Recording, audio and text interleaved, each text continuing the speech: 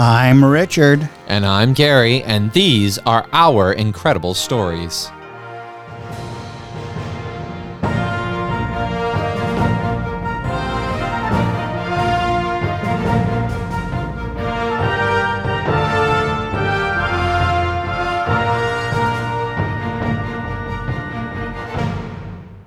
Hello and welcome back to all of our listeners around the world and across the United States. We're happy to have you here with us.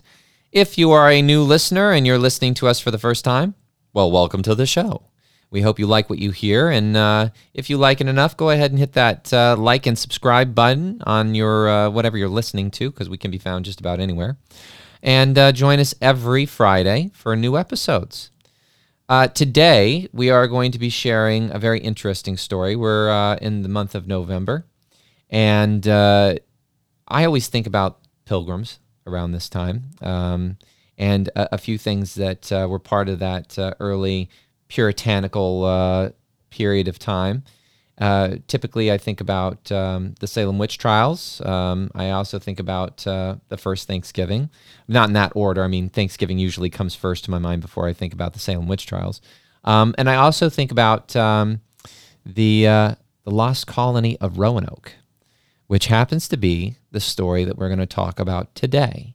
And Dad, you've done a lot of research about it, but it is something that is a big mystery in American history. And there's a lot of theories and conspiracies about what may or may not have happened to the people who were living in this colony. But today I think we're going to delve into a few ideas of what may have happened. And I think our listeners are going to find it fascinating and enlightening. Yes, I agree, Gary. And in doing the research for this, it was obvious that this is a story that requires 2 episodes. So we'll begin this evening with episode 1, and next week we'll conclude with episode 2. And I'll ask our listeners to just keep in the back of their mind this question: is this a story about missing people, or is this a story about murder?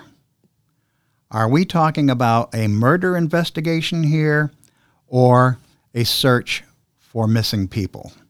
And so if you keep that question in the back of your mind, I think you'll appreciate the story as it unfolds. And it unfolds on Roanoke Island, which is here in North America.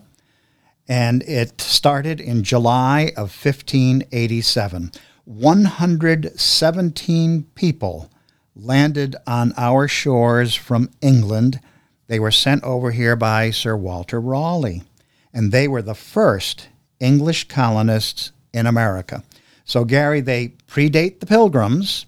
The Pilgrims came in the 1600s. The Salem witchcraft trials were in the late 1600s, about 100 years after these folks first arrived. These were the very first people from England. Now, the only known survivor of this colony was their governor, and his name was John White. John White wasn't a politician, so it's a little bit strange that he became the governor of this colony. He had no political ambition or experience at all. In fact, guess what, Gary? He was an artist. He specialized in watercolors. And what these expeditions from England did is they always sent an artist along who would create watercolors of what they saw in the New World and then take these sketches back to England so people could have an idea of what things looked like over here in North America. So he was also, in addition to the governor of the colony, he was the expedition's official artist. I don't think a lot of people know that. No. So he was the official artist for the expedition. And from the moment they landed here in the New World, the colonists knew that something was dreadfully wrong.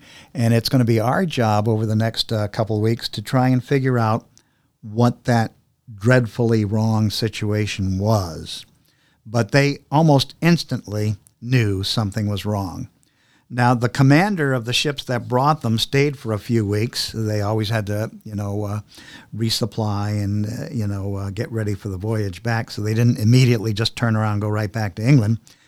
And he claimed later on that he saw nothing amiss as the colonists actually started beginning to build some small cottages before he took off back for England.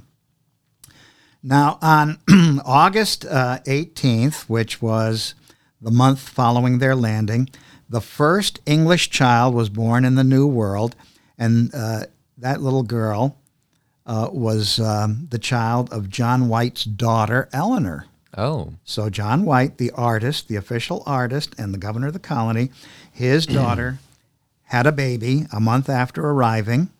Her husband's name was Ananias Dare, so the baby girl was named Virginia, which is the colony that they were setting up. Oh. And her last name was Dare, and so we recognize that name because I think at one point we even had a soft drink named Virginia Dare. So, really? Yeah, so Virginia Dare was the first English child born in the New World, and there in Roanoke Island, which later became part of the Virginia colony.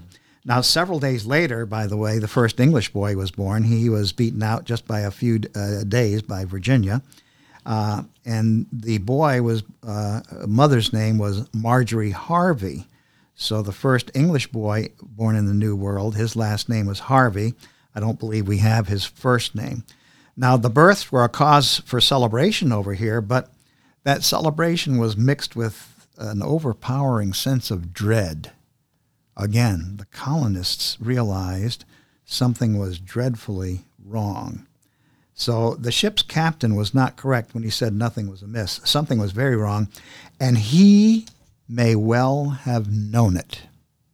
So later on, we'll be getting into some conspiracy theories, and the ship's captain will be very much involved in some of those theories. I'm dying to find out.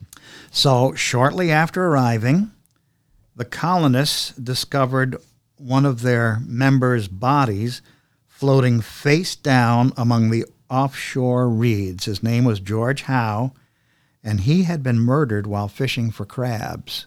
They called it crabbing. They called it crabbing. Well, yeah. But he was murdered while he was going crabbing. Yes, and they found him with 16 arrows in him. Oh, my gosh. And evidence that he had been brutally clubbed numerous times by war clubs. So as if the 16 arrows weren't enough. He didn't die of natural causes or disease. The 16 arrows would lead you to believe that he had been murdered. Seems a little bit overkill, though, doesn't it? Yeah. Now, on August 27, 9 days after that first birth in the colony, Virginia Dare, John White feels the urgent need to return to England. Now, this is crazy. I mean, these voyages weren't something you just hopped on a plane and, 24 hours later you were back in Europe. Why would he do that? That was a very long and perilous voyage, and he just arrived. And this group was made up of a lot of friends and family members, and so what would make him feel that he had to just turn around and go right on back with the expedition that brought him here in the first place? Something had to have been dreadfully wrong, Gary. Oh, I would imagine so.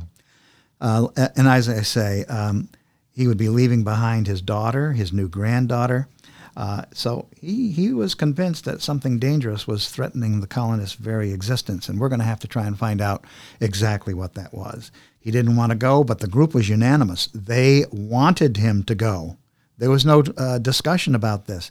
Only he could save them, they believed. So we're going to have to find out why that was.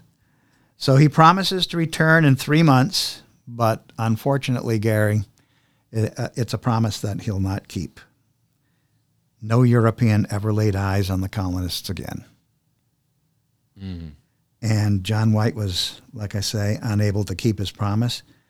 It would be 3 years, not 3 months, but 3 years before he was finally able to return in 1590. Wow. 3 years.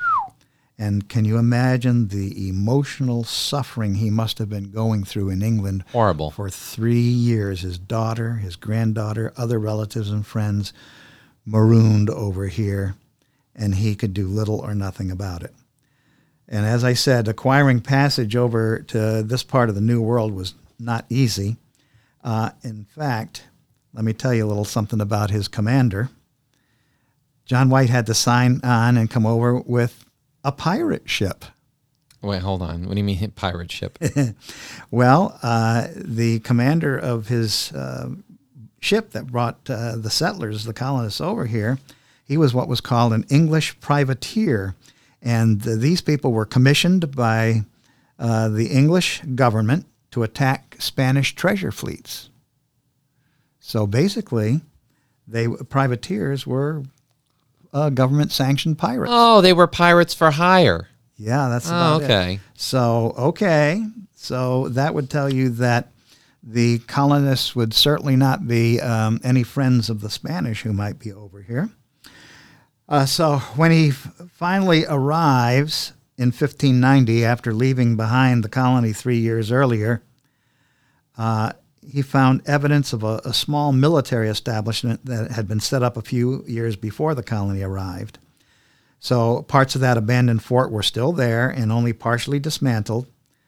And he also discovered some bleached human bones. Now, when he returned 3 years later, as I mentioned, 1590, every other trace of the colony had disappeared. So while he and his search party scouted the area, they came across a tree with the letters C, R, and A carved in it. Now, the members of his search party scratched their heads and wondered, what's that mean? What's the deal with this?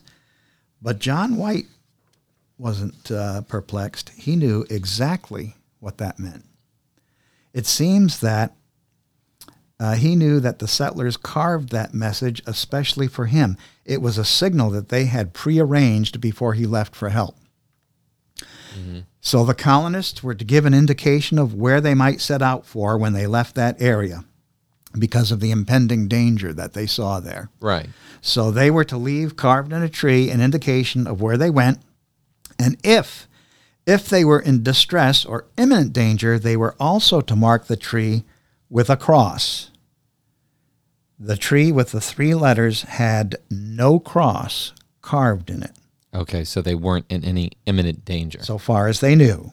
And White assumed they were not in distress when they headed out from their initial landing zone. Okay. Okay. So at this point, we're going to hold off till next week so that we can fully discuss several possibilities of what happened to them.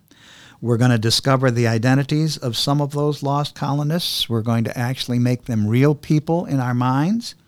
We're going to delve into why the murder of George Howe terrified them and why they decided to relocate, where they decided to relocate, and what may have been their final fate. That's all in store for us next week on Richard and Gary's Incredible Stories. Wow, talk about leaving with a cliffhanger. So these colonists, they arranged to have the whole markings put in the tree if they had to leave somewhere. But wasn't there a thing that the name of one of the Indian chiefs was carved into the tree? No, but they had... Wasn't it Krakatoa or something like that? Yeah. They had brought back when they first landed on the return back to England, they brought back an Indian leader, voluntarily apparently, and in 1590 they returned with him. Okay. I think it was 1590 that they returned with him, but they did return with him, but no, the C-R-O, I believe it was. Did I say C-R-O or C-R-A? I said C-R-A. I believe it might have been C-R-O that was recorded in the tree. That has to do with something else, which we'll delve into next week. Wow. Now, in what you were reading, did you describe how everything was like just left the way it was? Yeah. I mean, not a thing was disturbed. Right. The bleached bones weren't necessarily those of one of the colonists. That could have been one of the military soldiers that had arrived a few years before the colonists during the brief time that military fort was there. I just looked up the name Croatan. The word Croatan found carved in a tree on Roanoke Island. And my research said they didn't have the whole word spelled out. They but just only had part of it. 3 letters. And you can imagine how difficult it would be to carve in a tree a word that long. That's true. Yeah. That's very true. All right, well, I can't wait to find out what happens next week. So until then, I'm Richard. And I'm Gary, and this is just the beginning of an incredible story.